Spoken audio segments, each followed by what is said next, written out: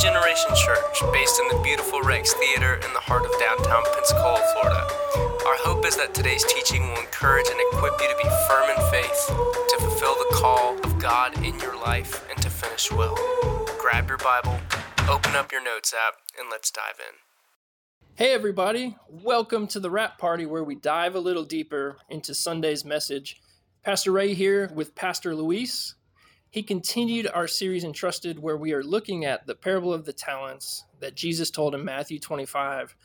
We see that God has entrusted us with things that we are to manage for his kingdom and for his glory. Pastor Luis, thanks so much for your message today and just for following God's call on your life to preach the gospel. It was a very encouraging message to me, so I do appreciate you taking the time, to study and to do honor to God's word. Why don't you remind us what your message was about? You talked about us being entrusted with relationships. What was your message about? Yes, so as you mentioned, we are focusing on Matthew 25, the parable of the talents. So I prefaced the idea of being entrusted with relationships with a little bit of background on the parable so that we understand better where Jesus is coming from. When he's teaching about the end of times and the fact that he's going to go to his Father and will live in the now and the not yet, basically this tension between his first coming and his return. And as we are waiting for his return, we've been entrusted with talents. Talents meaning the revelation or the knowledge of the secrets of the kingdom of God. Because we have a relationship with him, we have access to certain knowledge about how to live in the kingdom. So now what we do with that means good stewardship. And so I focused today on relationships. Last week we heard about finances, and I talked about the four main relationships that the Bible is describing as being really important. The first being the world, non-believers included in that, the God's family, so the church, brothers and sisters in the faith, our own family, so husbands, wives, parents, and children, brothers, sisters, same family household. And then the fourth one would be the poor. So those four relationships are essential. There's way more relationships that are mentioned in the Bible, such as like relationship between the master and a servant, the worker for his employee and all that. But I focused on these four ones, and then I gave 3 practical steps that we can enter into better stewardship of relationships. Great. Yeah. And those 3 practical steps, you said that they're for us today to put into practice. And so one of them is to be present. The other is to talk to strangers. And then the third one, to practice hospitality. And so as you're thinking about these practices, which of those 3 would you say maybe you would like to pick up, or maybe you would like to develop more in your own life? And how does that challenge you personally? So of the 3 practices, the one I would definitely want to expand the more on would be practicing hospitality. Just because it's been a challenge to me, who is an introvert, who likes to have my own time. And for me, home has always been that place where I'm kind of, withdrawing to be able to be resourced. And I think there's a part of that that's really good and necessary, especially if you know how you're wired and how God's designed you. But my wife is an extrovert, and she's always challenged me in our relationship to have people at our table. Now, I've had people at our table, even if I'm an introvert. I think it's actually a biblical practice that is essential for Christians, because this is what Jesus did to minister to people. He had them at his table or other people's table, but he interacted around a table, a meal, community. And I think it's a practice that we've lost in the West, just because of the busyness of life. And people are so in a hurry that they think practicing hospitality means grabbing coffee with someone or having lunch at Chick-fil-A. This is not really hospitality.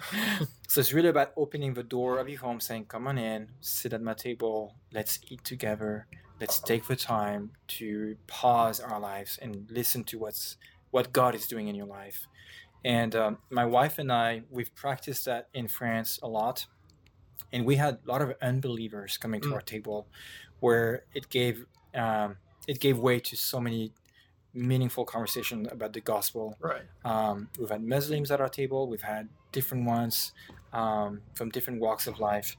But I would say it's one of the primary way you can minister to people, be an agent of reconciliation, is by really having people sit down at your table.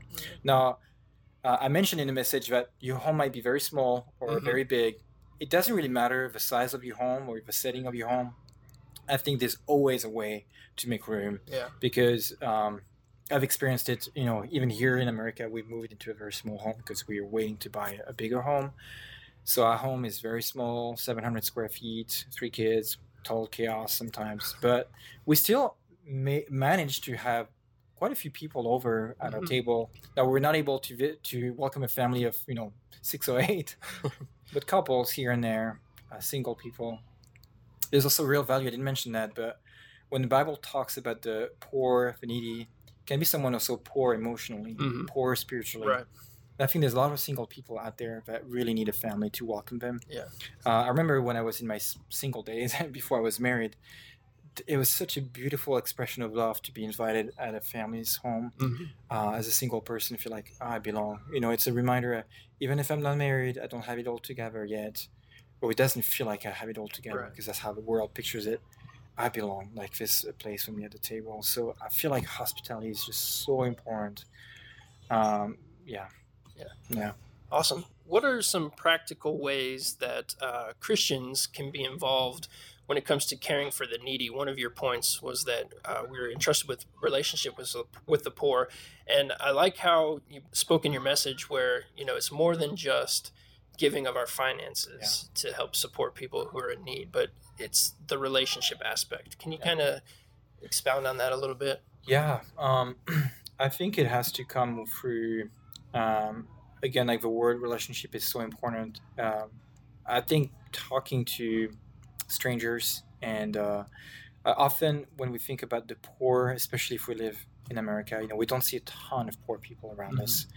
But I mean poor because we live probably in the top 1% wealthiest people on the earth. But sooner or later, if we shop around, if we go to the supermarket, if we go to places, we'll meet someone in need, And I think we have to use discernment, of course. I think we call to being wise too. But I think for me, it always starts with conversation. So it could be really having a dialogue and taking someone out for lunch, like you see someone struggling to even buy their own food. I think that would be a great way to, hey, let me take you out for lunch and let's talk. Because it's easier again to say, well, let me buy you dinner. Right. That way it kind of gives me a free ticket to get out of the need to really be engaged. But want to come with me? Let's sit down. Let's talk. Let's grab lunch together. So I think it's really time, conversation. Now, it could also mean like being involved. There's so many wonderful associations here in Pensacola. The Dream Center, for example. Like it's a great way to be engaged with the poor and the needy, people who are rescued from sex trafficking. So Dream Center would be a go-to. Salvation Army. There's always place for volunteers to be involved out there. In your school system, with families who maybe are really struggling. So how can you connect, do play dates with them, and all do those things? I think we have to be creative and has to be really, the detail of that has to really come from your relationship with God and knowing what you can handle and how that can really be applied to your own personal life. Yeah. Right. You shared about a book called The Gospel Comes with a House Key. And I know before we hit record on this message, I was asking you if there was something that you wanted to spend more time on in your message, what would it be? And you mentioned hospitality. Yeah. Can you explain maybe a little bit how this book impacted you with regard to hospitality and maybe of what might have made it into your message if you were to focus more on hospitality? Yeah, well, as I mentioned, as an introvert, and having kids, some people might relate to that, but I've always kind of wanted to create an oasis in my home.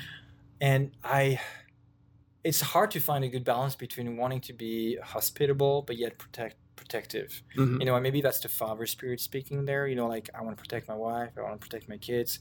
But that overprotective mindset has kept me away from a lot of really awesome relationships I could have had, and awesome ministry opportunities I could have had. And my wife kindly reminded that. And when COVID happened and we were in France, I read so many books because we had so much time. And that's one of the first book I picked up. And man, every page I was so challenged because the author has practiced it in a radical way. And she really makes the point in the book that it's not just because she's good at it or because she's gifted, but it's because the gospel comes with a house key. Like you can't say yes to the gospel and keep the door of your home to yourself. Like if you said yes to Jesus and like everything is yours, then really the question becomes like, how can my home be a place of ministry? And so that's where it really impacted me, and I think we became more intentional after to have people over. And of course, I mean, during COVID, it was challenging. We had to be a little more careful. But this book has been an amazing blessing to me, and I hope that people who read it can be really impacted too. Great. Well, thanks again for your time, Pastor Luis. For you guys listening, we hope that this talk has been encouraging for you. We love you and we're praying for you. We just ask that you would tune in next week as we continue our Entrusted series where Pastor Brian is going to unpack how we are to manage well the time God has entrusted us with. And so may God bless you and keep you throughout this week. And that's a wrap. Thanks for hanging out with us at Generation. You can connect with us on Facebook or Instagram at Generation Pensacola, or go to the website at generationpensacola.com and from wherever you download your podcasts. If today's teaching impacted you, we'd love to hear about it, so please drop us a note.